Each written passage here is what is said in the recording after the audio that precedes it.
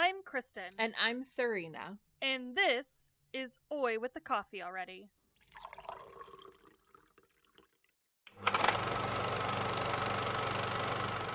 Hello, everybody. Welcome to episode 19, where we are talking about The Queen's Gambit.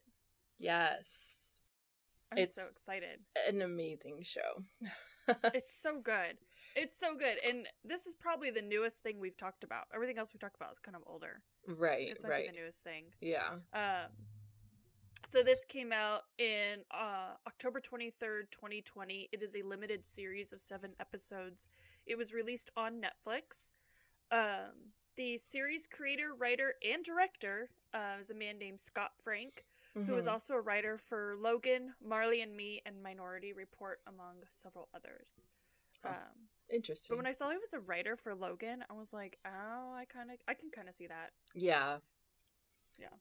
Mm-hmm. Oh, that was pretty cool. Yeah. Our cast, which are, of course, the leading lady, Anya Taylor-Joy, played Beth Harmon. She's a British born English actress. She's also Emma in the new Emma movie. Yep. Which I didn't know that. I was not paying that close attention to. She's also in the new Dark Crystal series and The Witch. Bill Camp plays Mr. Scheibel. He's also in 12 Years a Slave and Joker. Marcin Doroskanski, which I hope I said that right. He's Polish, but he played Valsy Borgrov. He played the Russian chess player that she had to beat. And he was also an anthropoid. And a lot of his films are Polish films. So a lot of things that he does are... Makes sense. Yeah. So I was like, I don't know any of these. Marielle Heller played Alma Wheatley, which is the woman who adopted Beth. She actually has directorial credits. She has directed A Beautiful Day in the Neighborhood and The Diary of a Teenage Girl, and there's a couple other things, but I didn't even put her acting credits. I put her directorial credits because they were more impressive. Wow, that's really cool. I didn't know that. Yeah, I was like, oh my god, she directed which I haven't seen it, but it's A Beautiful Day in the Neighborhood, for those who don't know, is the Mr. Rogers film, with Tom Hanks. Thomas Brody Sangster played Benny Watts, also an English actor, and we know him from Love Actually, Maze Runner, and Game of Thrones. Yeah. Yes. I know, he got big and tall. I know. It's so weird because he still looks the same. He still looks like he looks like a little boy, but not at the same time, but you could definitely tell it's him. So, super cute. And then we've got Moses Ingram plays Jolene, and she really hasn't been in a whole lot. There was nothing that stuck out, so I didn't put anything down for her. But I love her. I hope I love her. I hope this helps her career and helps it take off. She was amazing. Yes. So. Harry Melling played Harry Beltic. This shocked the hell out of me, because I was like, how did I not see this? Because I know, like, for you probably don't even care. But he's in the Harry Potter series, and he played freaking Dudley Dursley, which I was like, holy crap. I was like, the chubby little kid grew up. So he's also a British actor as well. But yeah, it was so crazy to me. I was like, wait a minute. That's hilarious. Anyways, I have no idea who you're talking about, but that's okay. I know you don't. You will in September. In September you will, and then you're going to be like, oh my god, that's who that is. Anyways. He played a spoiled little chubby brat, is who he played. He played Harry Potter's cousin. Oh, okay. And so, anyways, we'll get more to that in September. Sounds good. And then lastly I have on here is Jacob Fortune Lloyd, who played D.L. Towns. He was also in Medici. I hope I said that one right. I think I tried watching that show once. I just didn't get around to finishing it. I have no idea what that is. I don't know what that is, so. I know it's on Netflix, but I don't think it's a Netflix show. Right. I know it's on Netflix. And I think it has to do with like Italian family and like. Anyways, what's it called again? Medici, Medici.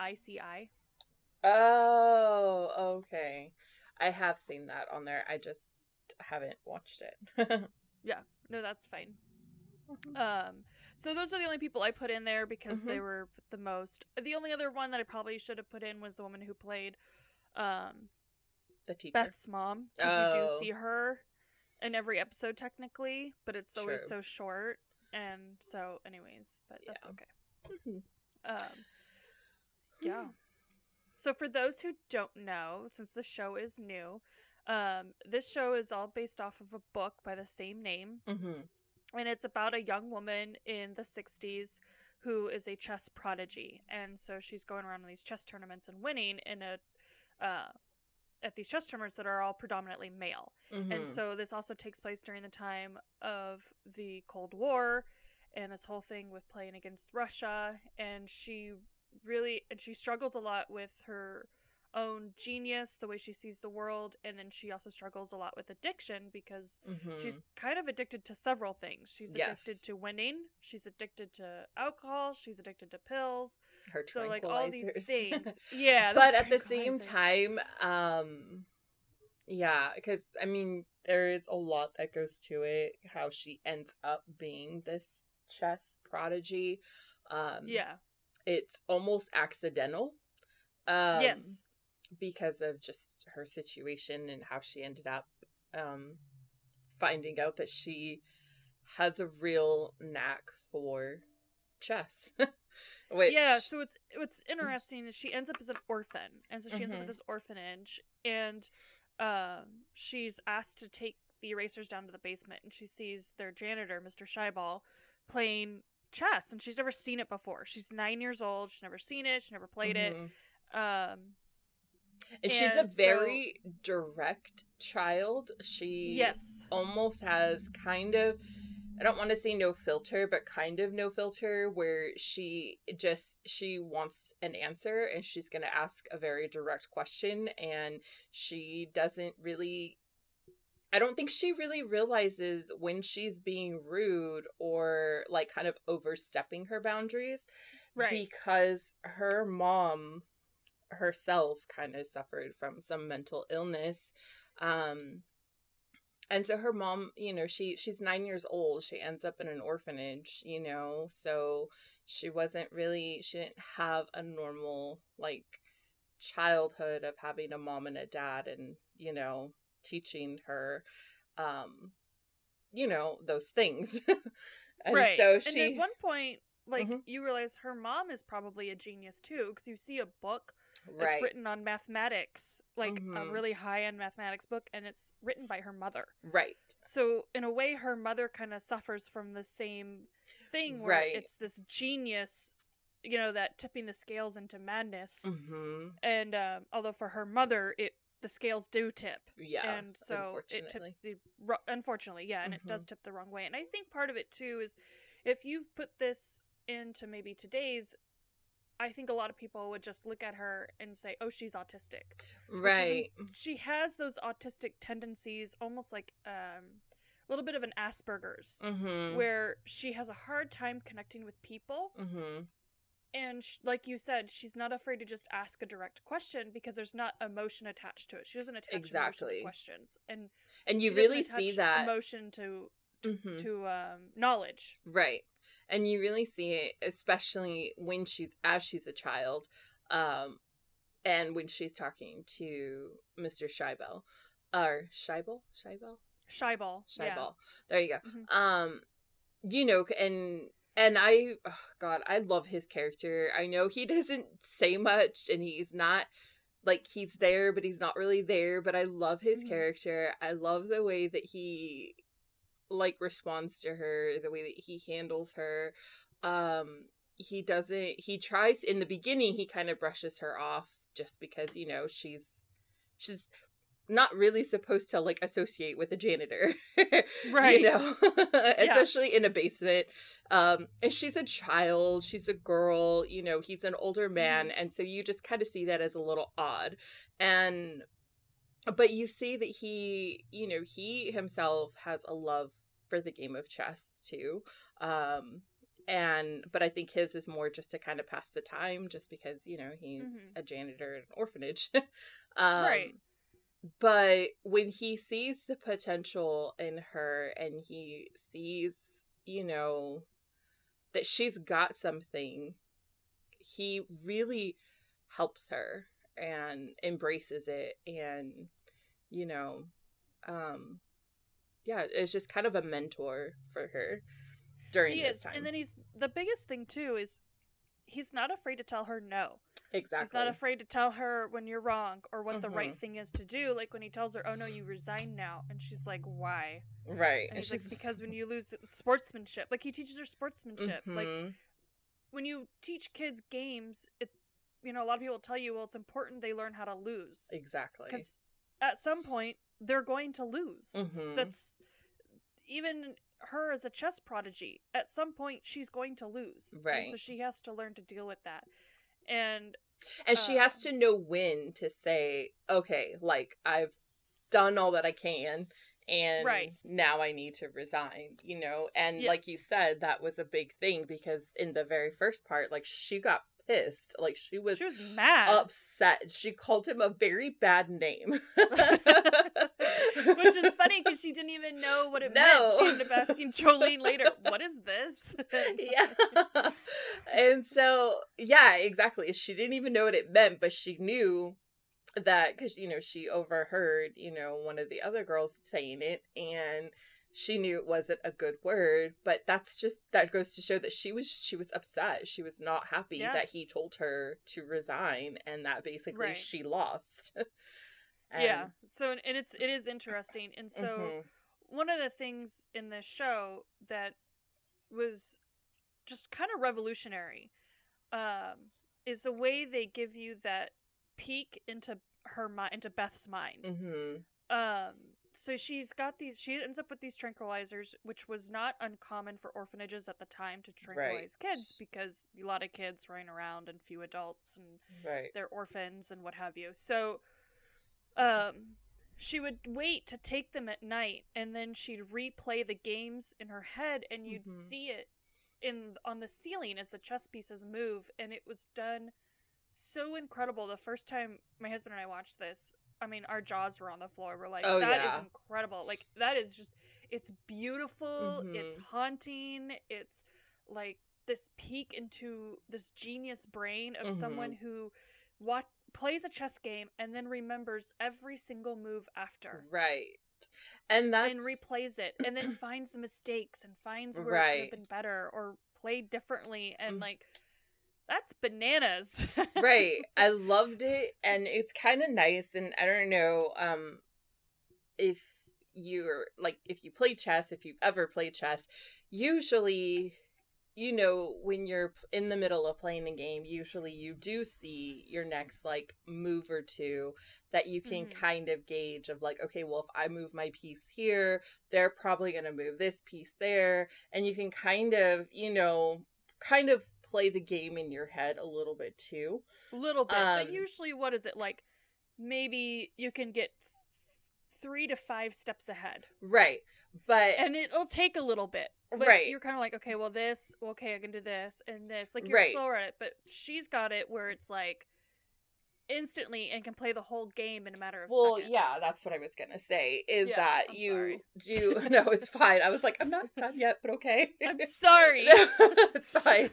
But I was just saying, like, yeah, and for me, it's kind of like, yeah, when I play the game, I can do it while I'm there sitting at the chessboard, because, like, most people, when you play the chess game, you usually try to see a couple moves ahead, just to make sure that if what you're gonna move is gonna be worth it or not. But her, it's like, not only, like, she already knows, she goes into the next game already having played in her mind the night before, basically, of what, like, what she's gonna do, how she's gonna do it, and then, but, yeah, it was just, I loved the way that they did that whole thing. I loved how you kind of, like you said, got like a peek into her mind. You got to see how she did it, how she worked it. And she really relied on that. She really, needed that, because even when you see as she gets older and she does finally get adopted and they take away the tranquilizers, because at some point they do take away the tranquilizers when they realize that you shouldn't probably give those to kids. I know. So she's still a child when they take it away.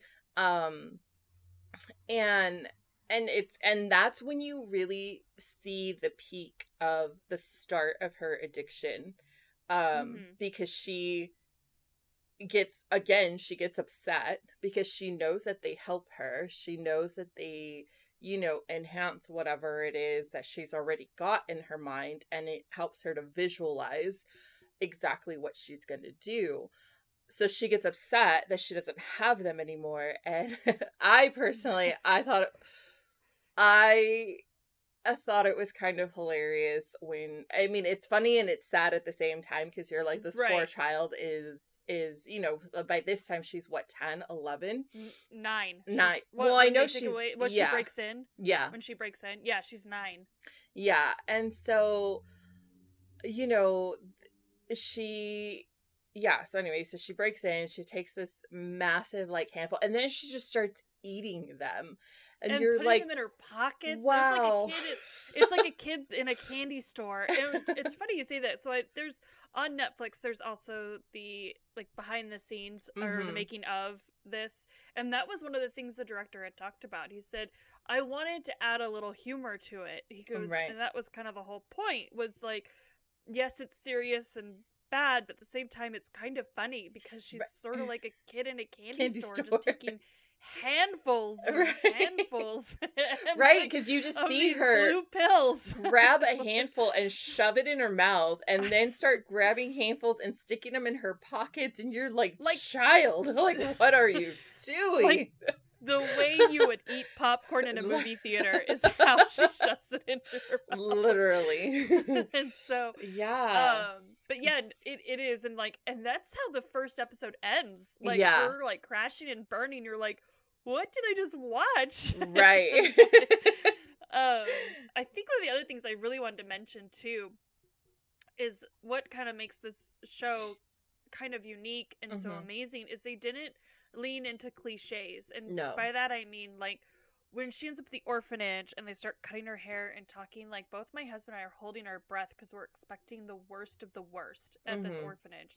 We're expecting physical, emotional abuse, you're expecting all of that, and none of that happens.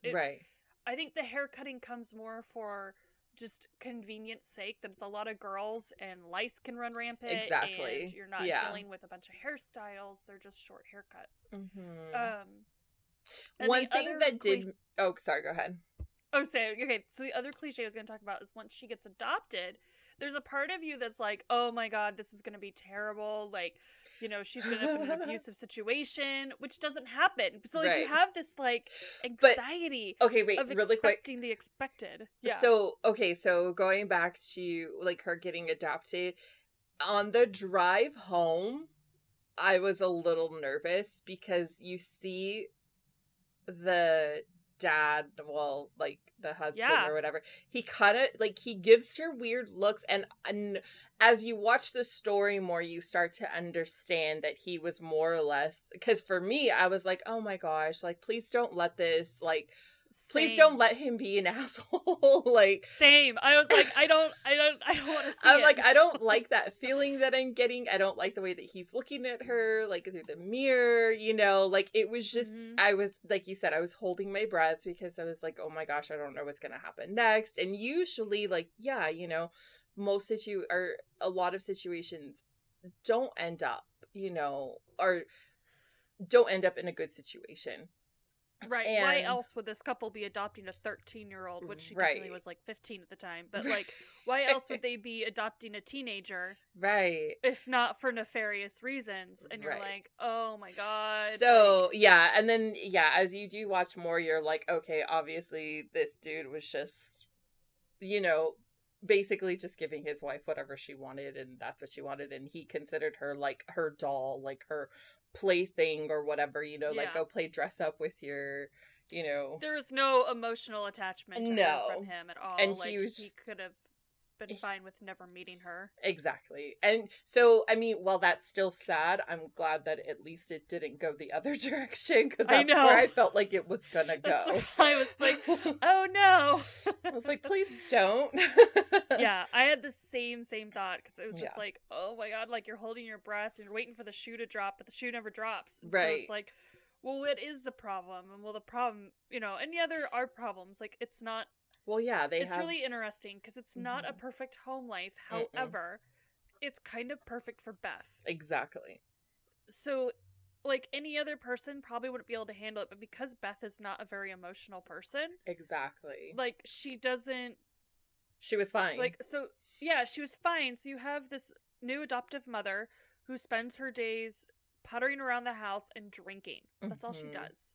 Because she's at home, she's a housewife without a child to care for. Right. And she's got a husband who travels for work and leaves her without a car and barely gives her any money to survive during the month. Exactly. And so that's why she wanted Beth, is so she had someone there, so she's not just by herself. But, like, Beth is a fairly self-sufficient person. Right.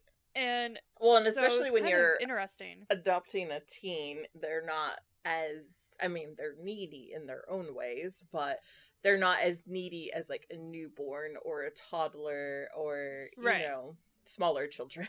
Right. No, it's true. She takes herself to school. She comes home. So basically, she was really just looking for a friend.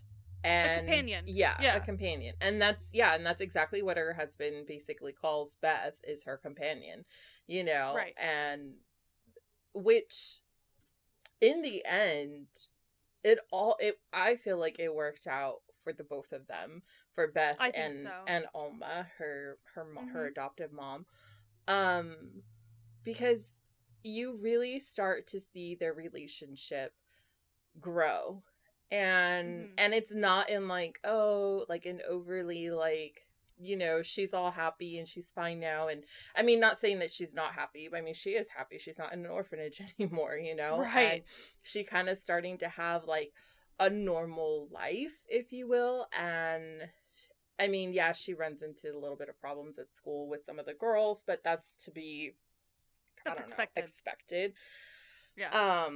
And then again, she throws herself into chess again, because that's her familiarity. Can't say that word. Right. It's her comfort zone. Yeah. It's what makes her feel. And it's kind of funny, because, like, she realizes, oh, there's these chess tournaments, like, I could win money. And so, and she realizes that her mother was talking about, her adopted mother, we'll just call her mother. Yeah. So her mother's talking about how she doesn't have a lot of money, she doesn't have anything to spare, you know, and so Beth sees that she could do a chess tournament and win money.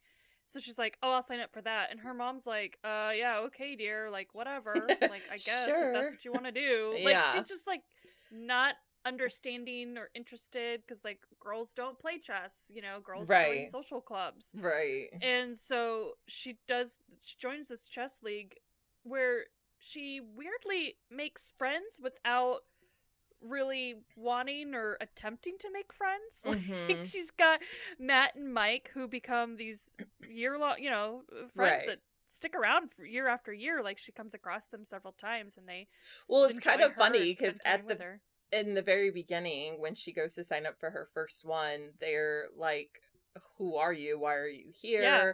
You know, because she has no idea what, like, requirements are. She just thinks that, oh, you just go sign up for a tournament and you get to play, you know? Right. And that you get to play whoever you want. She doesn't understand that there's a ranking system. She doesn't understand any of that. You know, she doesn't know that. And so they do kind of, in their own way, in the very beginning, they do kind of help her to kind of understand what it is that she needs and how to get to play, like, the best, you know? Right. And at first, they're kind of like, yeah, whatever, like, you're just some girl who literally just walked in off the street. Right. You know? And then they stick her for her very first match with the other girl. Right, which is, and their station is on the same table where they have the drink station. Yeah, so they're, like, not taken seriously. There's just no respect at all. Like, no respect, they're not taken seriously. And then, of course, she beats the girl in a matter of minutes. Right. And Like, she comes back, they're like, wait, you're done? And she's like, yeah, I won. Like, what do I do? Right. So, and then, like, she meets Harry, and she meets Towns there at this, you know, chess tournament, and she plays against Harry, and Harry doesn't take her seriously. Right, he showed up. Was this the one where he showed up late? No, I think that was. I feel like he showed up late on one of them. No, he did. I just don't know if it's his first one. I think it was. I think it was the first one. He showed up late, and she's like, well, if you'd showed up on time, like, maybe you would have been able to win, basically. Oh, right, like, right. He didn't even take her seriously enough to show up on time. Uh-huh. Like, you know, it's just... Well, yeah, it's just she's a woman. It's the 60s, and, you know, women are barely starting to be able to have their own voice and do things, and, you know, and so, like we said, or like you said in the beginning, you know, it's a very male-dominated sport or game, whatever you call it, you know? Right. And so you have this, and not only is she a woman, but she's young. She's a teenager. Very young. Yeah. You know, which isn't totally unheard of because, you know, you do meet other, like, the other, what is it, the other Russian kid? Is it the other Russian kid? Oh, yeah, you meet the Russian kid, which I can't remember what his name was. Yeah, I can't remember his name, but you do meet... And then we come across Benny later. Right. Which you find out he was also a child prodigy. Exactly. So it's not totally uncommon, but it's uncommon when it's a young woman, like a young girl who's a teen and she is... you know, kicking ass with all these guys that have been doing it for years. And I mean, she has too, so I mean, you can't take that away from her, but at the same time, it's, you know, in the tournament world, she's brand new. She's brand new, and like, the last time she really competed against anybody was when she was 9 and got to go to the high school and play against the entire chess club, which she did all as one. Like, she went around and played, was it a dozen players or something? Yeah. And she played them all at the same time and beat every single one of them. And like that's crazy. And they all just were like, what is happening here? Right. Okay, wait, kind of to take it back really quick, can I just say, okay, so when the teacher from the high school that came to watch her when she was still in the basement playing, I think it's hilarious how he comes and plays chess with her, plays a game, and then tells her, you know, I want to take you to the high school because, you know, I want you to play like the chess team that's there, and or the chess club or whatever. And but then at the same time, he also brings her a gift, and it's a doll, and she's like, and then I just love the exchange, and it's a subtle exchange between her and Mr. Scheibel, where she's like, what do I do with this? Like, he's like, I don't know. More than you. And then I love that. I love that subtle, like, little exchange. And she's not rude. She does say thank you, you know, because she knows that much. No idea what to do with this thing. But at the same time, it's like foreign to her, where she's like, okay, like he would have been better off bringing her either a book on chess or like a chess set, right? But like he went with a doll because she's a 9-year-old girl, exactly. Even though she's like this chess genius, and like it is really funny. It is really funny, and then she like it ends up in the trash, like she throws it in the trash, which I'm like whatever. But I thought that was hilarious, and I just found that her like subtle exchange with the janitor was just hilarious.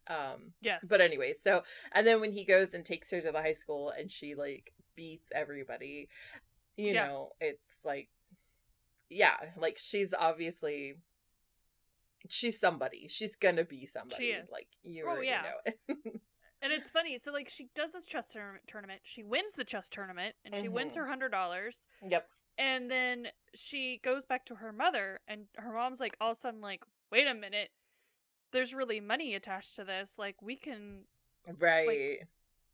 we can make this work for us. Like, we can work as a team. Because and it's interesting. By this time, she finds out or realizes that her adopted father is not coming back home. Like, no, he's disappeared. He's done. He's done. Yeah, so he's gone to Denver, and he's never coming back. Right, so they have nothing right now coming in, because obviously he wasn't sending money to begin with, like when they were together, very little. So now he's not sending anything, and so and like you said, so now Alma like realizes, oh, like you just won $100, like. Right. Okay. And then she's like, well, where's the next tournament? Like, where can we go? And then she does the math about going to Cincinnati. And then, Beth is like, well, what about school? And she's like, oh, don't worry about that. I'll take care of that. I'll take care of that.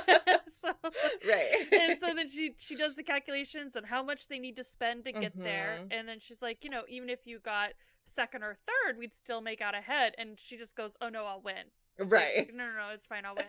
And like don't even worry about it. Don't even worry about it. And so it's interesting, like you watch this and all of a sudden it's like Alma's part of the world now. Like she's been trapped in this house and now she has a way, like, she's not doing it on her own and her daughter's doing it, and but she wants to be a part of it, and she's there and she supports her daughter, and like she doesn't understand it, but you hear her start to pick up, and learn from her daughter as she talks about chess. Like, she'll even ask her interesting questions or, things like that, where she is engaging in Beth about what she's doing.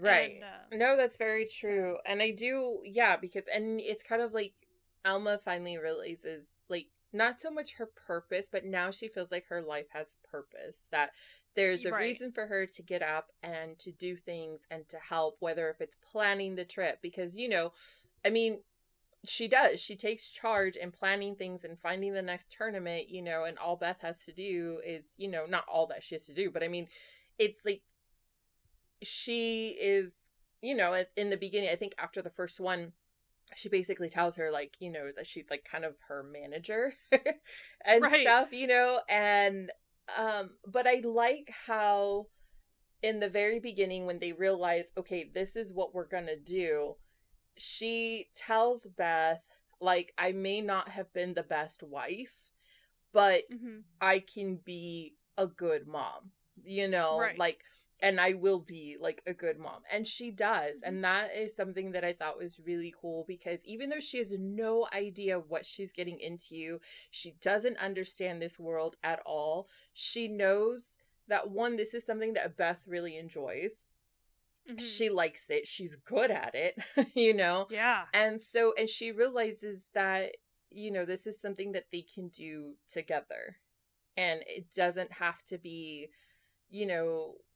like just Beth doing it on her own or whatever, and she really takes charge, and and you see them traveling all over. And what's funny is, like, it's almost like Alma is the social person to Beth's, like, Beth is not a social butterfly, and Alma kind of is, even though she doesn't see herself as that. Right. But, like, Alma was there for, like, would watch these chess tournaments. She didn't understand it. She doesn't know what's going on, but she's there to watch her. And then they come across Mike and Matt again, and she's like, well, these are your friends. Like, she has to almost tell Beth, these are your friends. Right. And then she's like, we should all go out to dinner. And then they all go out to dinner together. Right. And they have a good time. And they do. They have a good time. And then the other thing, too, is, like, there was kind of a moment that the first time I saw it didn't sit well with me. And then the second time I watched it, I was like, okay, like, I get it. So it was the moment where Alma it was at the end of one of her tournaments. It was, like, really early on, like, I think the Cincinnati tournament. And she says, Alma's like, we make a really good team. Perhaps maybe I can get 10% of your winning as, like, basically to, like, as a manager, like, work as your manager. And you're like, there's that part of you that goes, you should be a better mom than that. But at the same time, like, you look at Beth and you see her calculating and thinking in her brain, and she realizes the value of Alma. Right. And rather than tell her, like, no. How about we just no or something else, she goes, how about 15%? Right. Because she sees value in Alma. And the first time I watched it, I was like, that's kind of cold and shitty. But, like, then the second time I watched it, I paid more attention to Beth.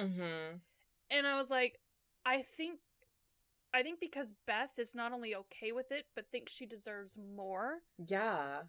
I kind of saw that as, like, I think more of, like, this is now Alma's job. Right. And so there has to be, you know, this is her way of making money. It's not like Alma goes around. I mean, honestly, the only thing she spends money on is booze. So right. It's like, she's really just looking for her alcohol money. Right. So, like... Well, yeah. And then you have to see that Beth, because she came in at the certain age, I mean, I know the orphanage said that, oh, she was 13, but she was really 15 when she was adopted.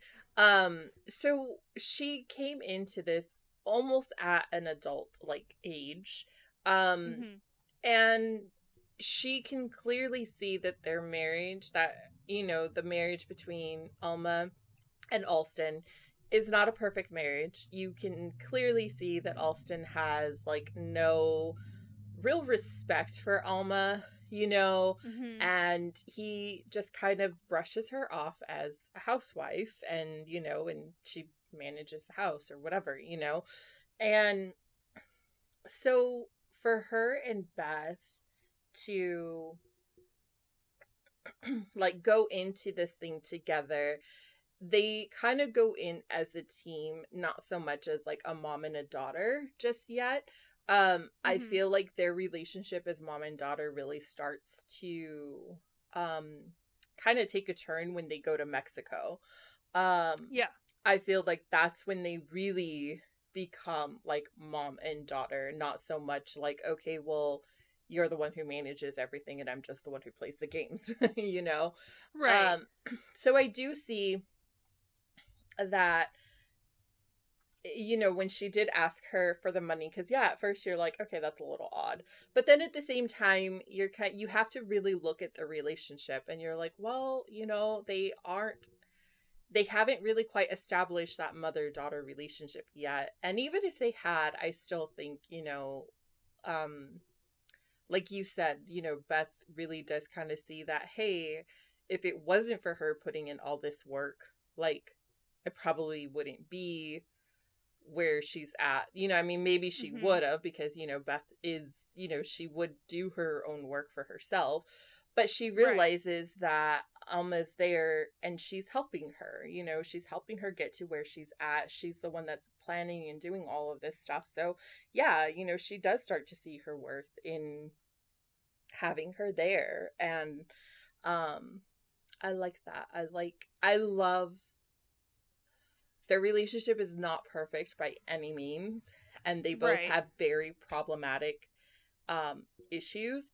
But I do love the bottom line of their relationship, where they just want to take care of one another. Like, whether, and Beth does it in her own way, and Alma does it in her own way, but it's in a way that they both understand, you know?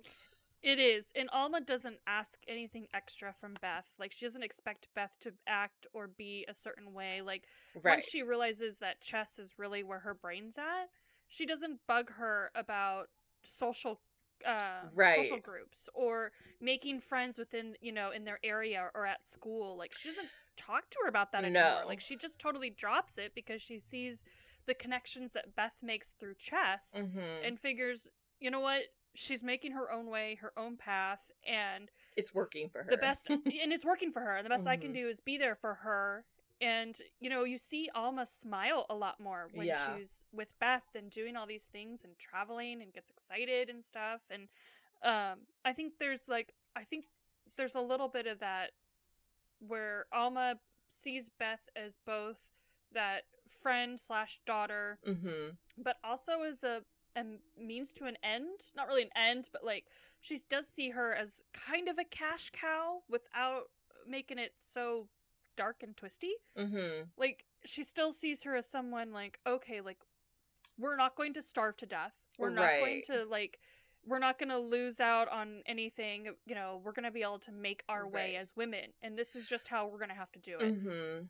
And at the same time, kind of Beth kind of takes that too, where she's like, no, like, we'll make this work. Like, we will, I'll play as many tournaments as I have to play. Like, we are doing this and we are making it work for us. So. Right, because she originally went to Alma, was like, well, I can get a job. And Alma's like, well, No. Like, yeah, you don't. I mean, the way she had phrased it, it says only colored girls your age get jobs, and so and again, so just kind of reminds you of the time that they're in, right, exactly, where she's and so anyways, it was just kind of interesting. But then like chess is kind of reputable. It's weirdly fancy. It's high end. And so, it's classy, I guess. I know it sounds really weird, but it is. It's classy. And I think what they also do really well in this show, because we could probably talk for another 20 minutes on Alma and Beth. Oh, yeah, definitely. Things they do really well in this show is, so all the chess moves you see are real chess moves, real chess plays. Right. The chessboard moves are set up correct. Chessboards and moves are all done correctly. Because on set, they had two people who acted as consultants. One was National Master Bruce Pandolfini. That's cool. And Grandmaster Gary Kasparov. So they actually had chess grandmaster there. That's really cool. Which is really cool. So, and what's also kind of interesting is you have both Anya and Thomas, who played chess prodigies, knew very little about chess before doing this. Even though they played chess prodigies, right? So they basically had to memorize them. Like, they know kind of basic chess, but not anything. Right. But they did say, they both said that doing the show had improved their chess games. Oh, I would hope so.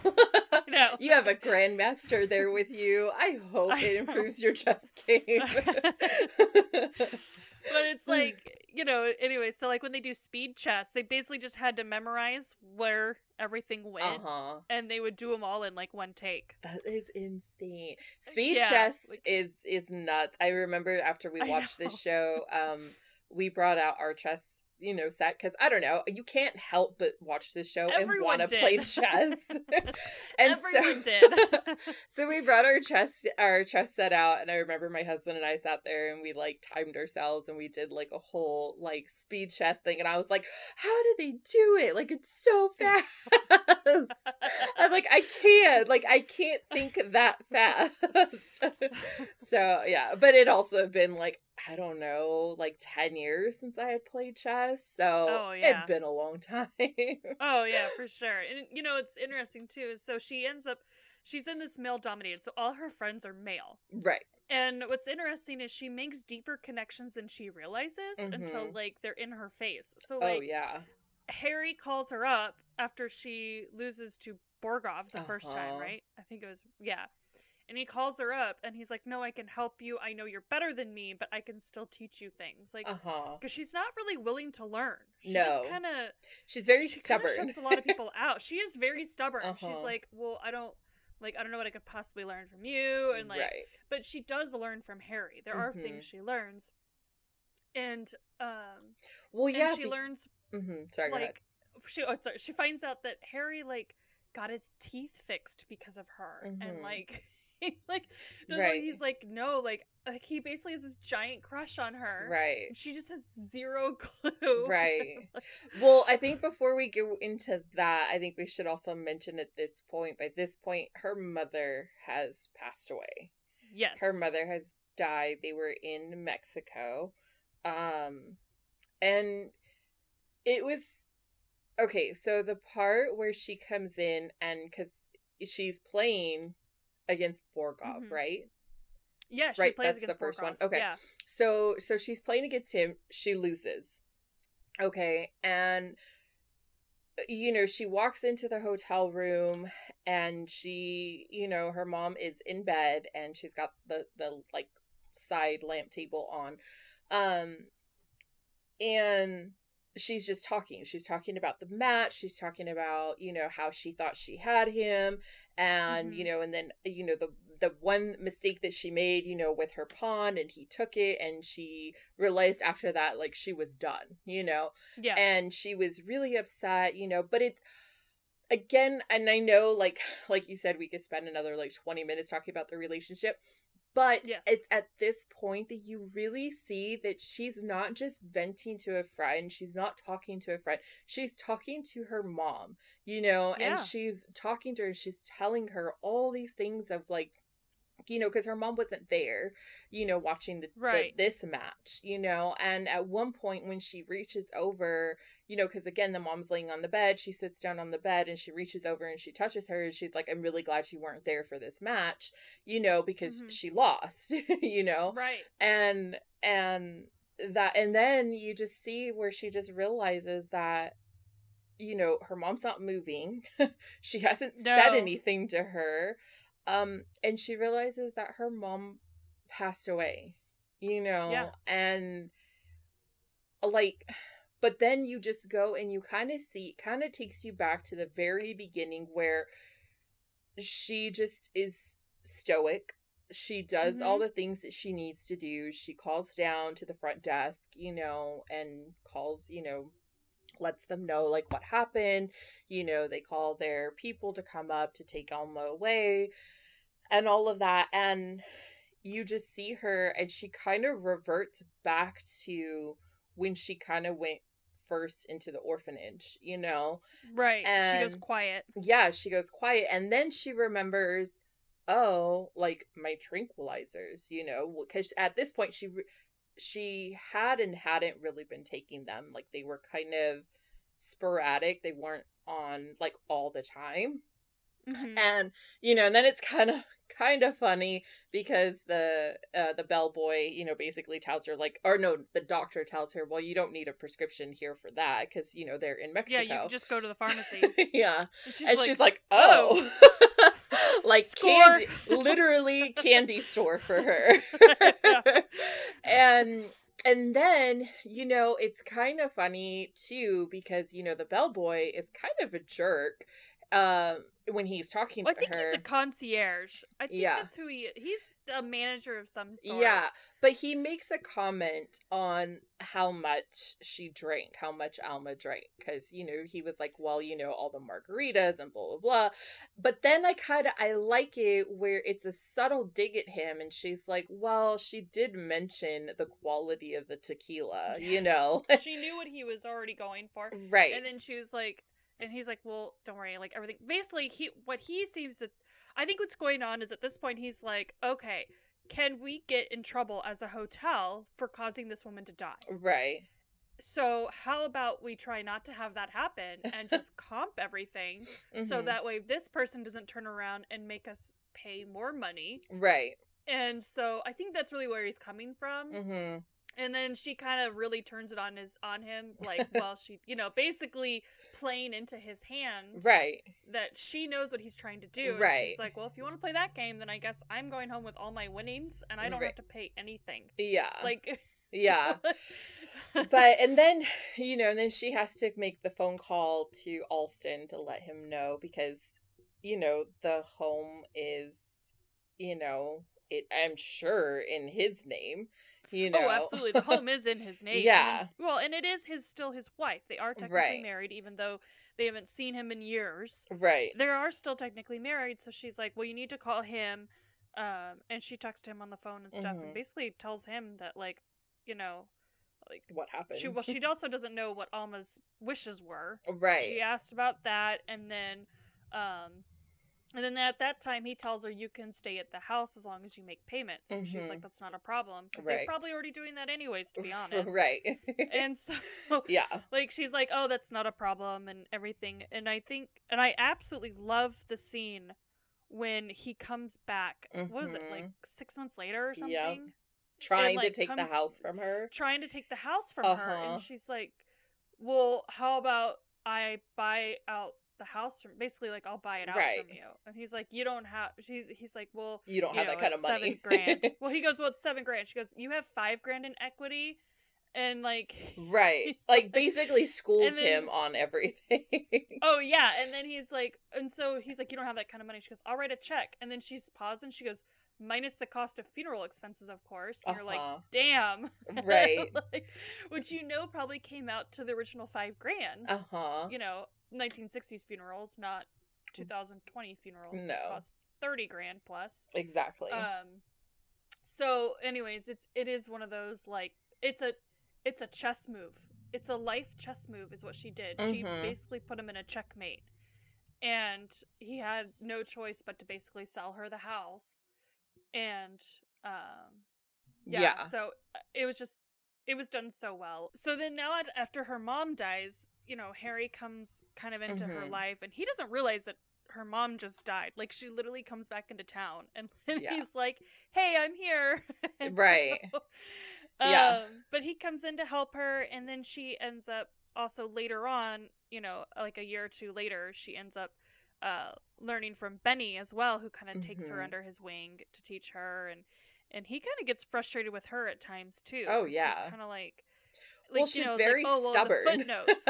She is. He's like, well, the footnotes. She goes, well, I don't read the footnotes. And he goes, okay, well, you need to start reading footnotes. Like, right. Basically, like we all get it. You're amazing, but you can be better. Like, that's what's kind of interesting is they acknowledge how amazing she is, but at the same time, they're like, but you have better potential to be better. Like, you can be better.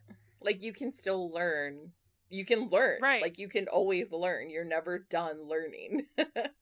Yeah, she kind of like has this attitude like, oh, well, I keep winning and I win enough money to survive off of. Like, what the hell do I need to so learn it's fine. Yeah. Meanwhile, but like, she does want to be Grandmaster. She does want to beat Borgov. Like, she does want to do that, but she thinks like she can just do it because of who she is and not not put in the work for it.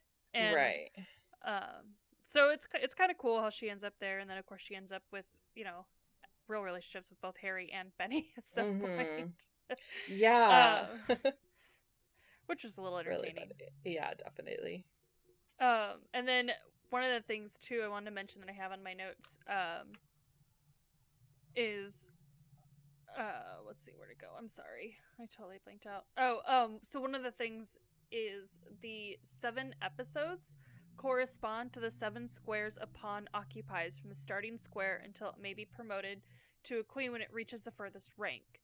So Beth completes her journey from pawn to queen in episode 7.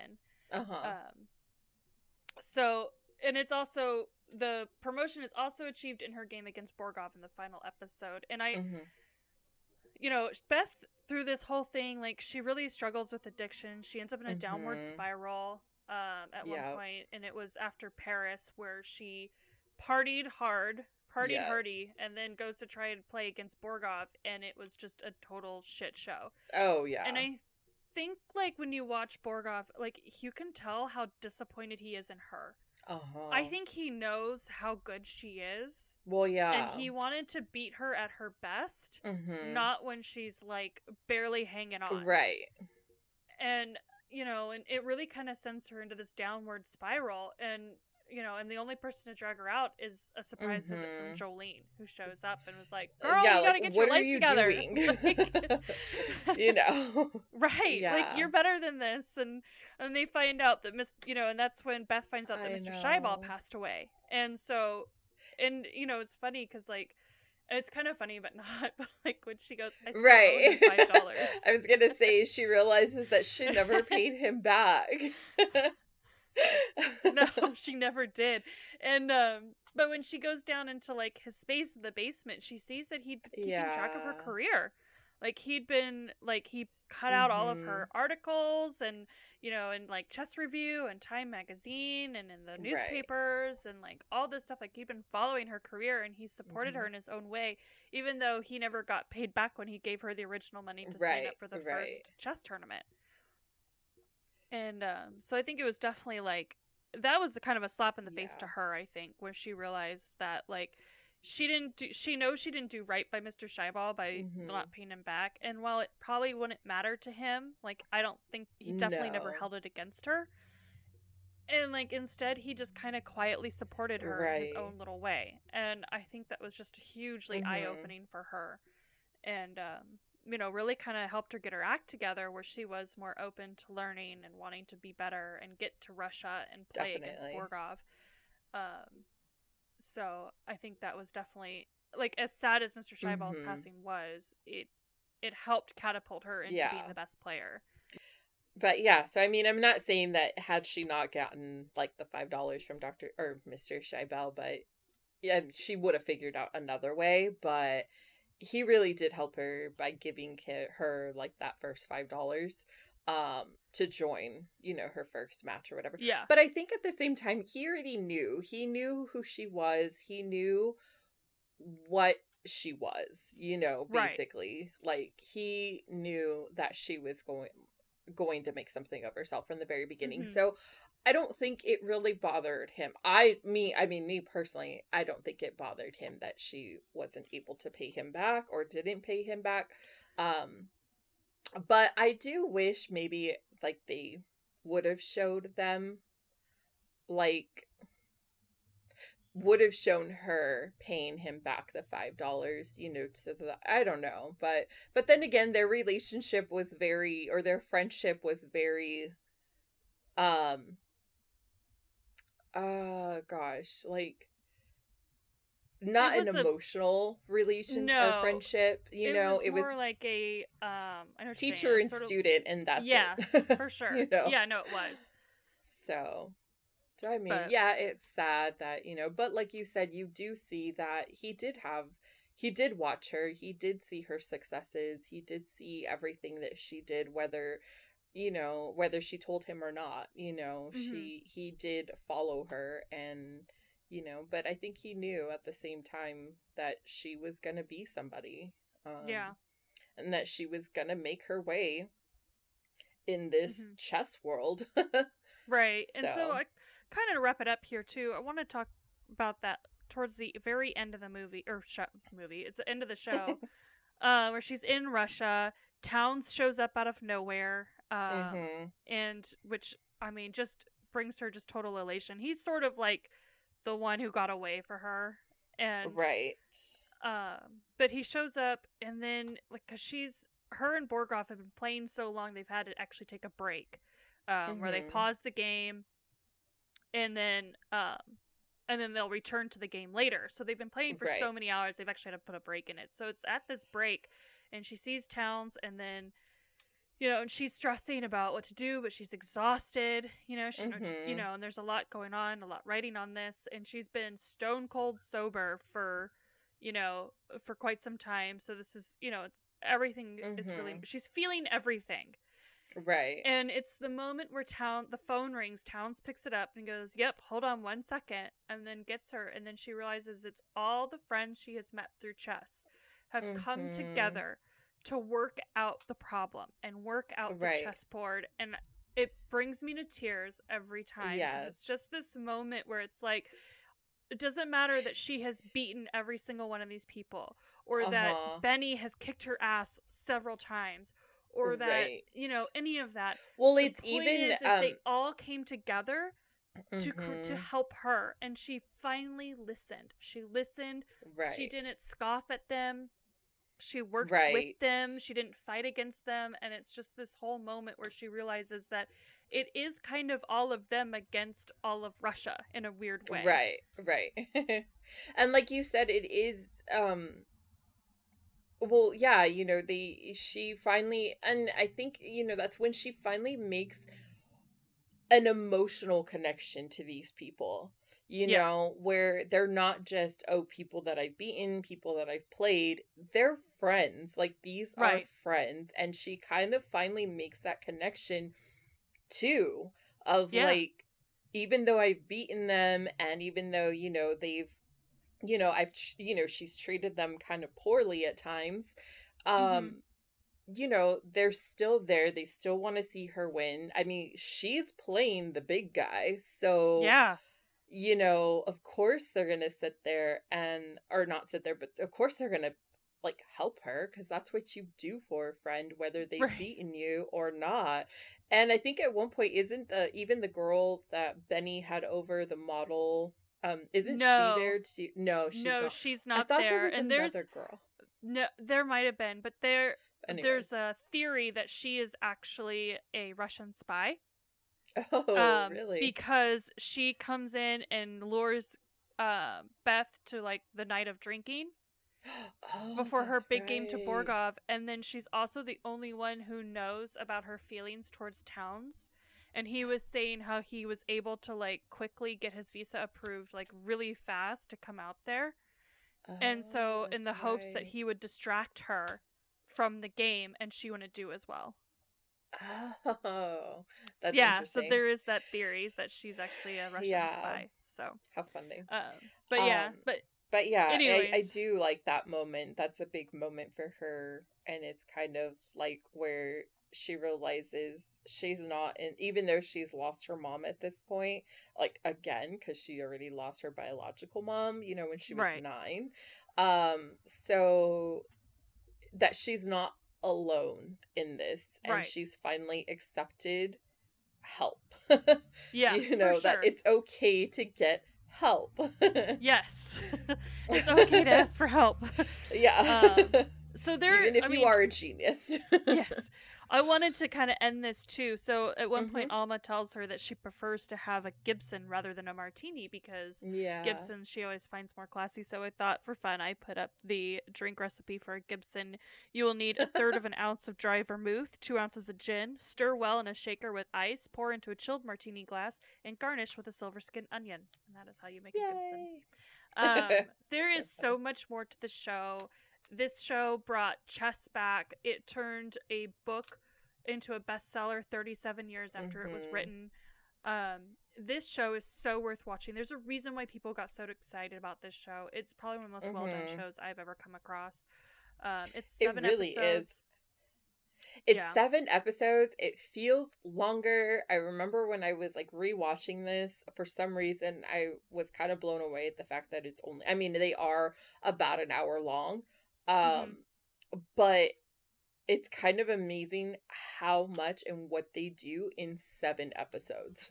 Yeah, it's impressive. And it's really impressive. It takes you on a journey, and it's kind of amazing, and I love it. And they did such a phenomenal job with everything. The set, the costumes, like, yes, making chess exciting. I don't know how else to like I don't know a better selling point other than they managed to make chess exciting, and like that's really hard to do. It's kind of like golf. Yeah, golf's not that exciting. No, but I do, you know, and yeah, I love. I've always really enjoyed playing chess, so I really love the way that they, like you said, kind of made this exciting, and I especially love the way that they portrayed her thoughts and her thinking when her replaying chess moves and all that stuff. Yeah. And this is all done so well that it reads like a true story. It really does. Like, there's nothing in here where you're like, that would never happen. Right. But like, it's all done, and part of that is because they use real life things like real chess moves, real chess openings. They use the proper names and terms, and a lot of research went into that. I mean, the fact that they had... a lot of research, the Chess Review, that's a real magazine. Right, and the fact that they had actual grandmaster, like a grandmaster there, you know, to show them how to play and how to do things properly, you know, really... Yeah, I mean, they executed it very well. They did. And, I mean, shoot, it got me excited to where I bought the book, too. So I'm actually really excited to read the book. Haven't had a chance to read it yet. But I do want to read it because I'm usually a person who likes the book better than, like, movie or show. But, so I'm really interested in seeing how the book is gonna, like, portray and like hold up, because I love the show. So I think they did amazing. So really bringing everything to life. Like, you literally felt transported back to the 60s in a way, and as I'm sure, you know, I mean, even down to like the flying, the airlines, the, you know, the how glamorized it was to fly, and you know, gosh, I look back and I'm like, okay, they're not even flying first class, probably. They're probably flying, like, regular. And we get treated like coach sardines in a I know. So I'm like, I want to, you know. It's so different now. It is. It's mind-blowing. But, yeah, so if you haven't had a chance to watch this show, like, don't sleep on this show. I highly recommend it. I think it's amazing. I mean... it's worth the hype. It really is. I think so. And it's kind of hard to find something that's actually worth, you know, people getting like super excited over something. Generally, I tend to wait until the hype dies down. over something, just because sometimes I don't want to be disappointed sometimes. Or I'm like, or I don't want to feel like you don't want to be bullied into it either. No, definitely like, not. Just because everybody else right. is. But I feel like this is one of those things where even if you're not into chess, you're gonna be into chess by the end of this like show. Yeah. And the other thing you'll realize is chess transcends every culture and language. Yeah.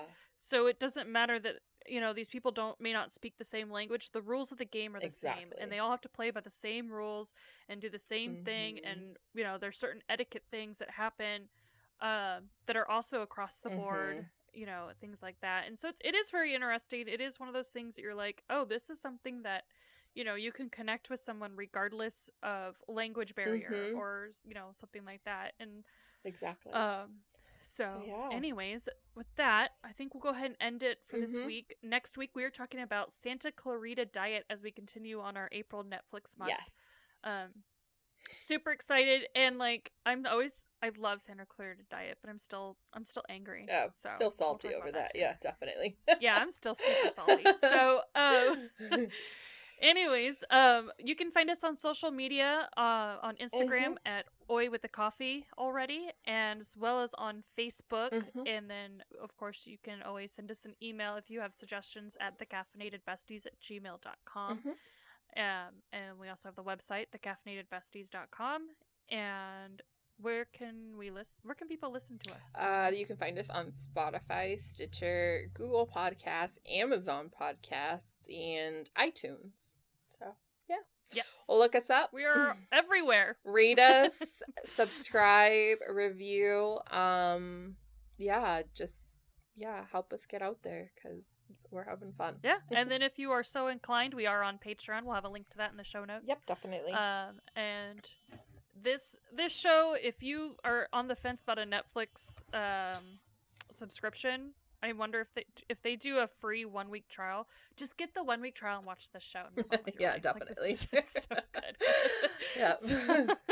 Yeah. Anyways, go ahead and take a gander at the show. We hope you enjoyed this, and we will catch you all next week. Yep, sounds good. Bye. Bye.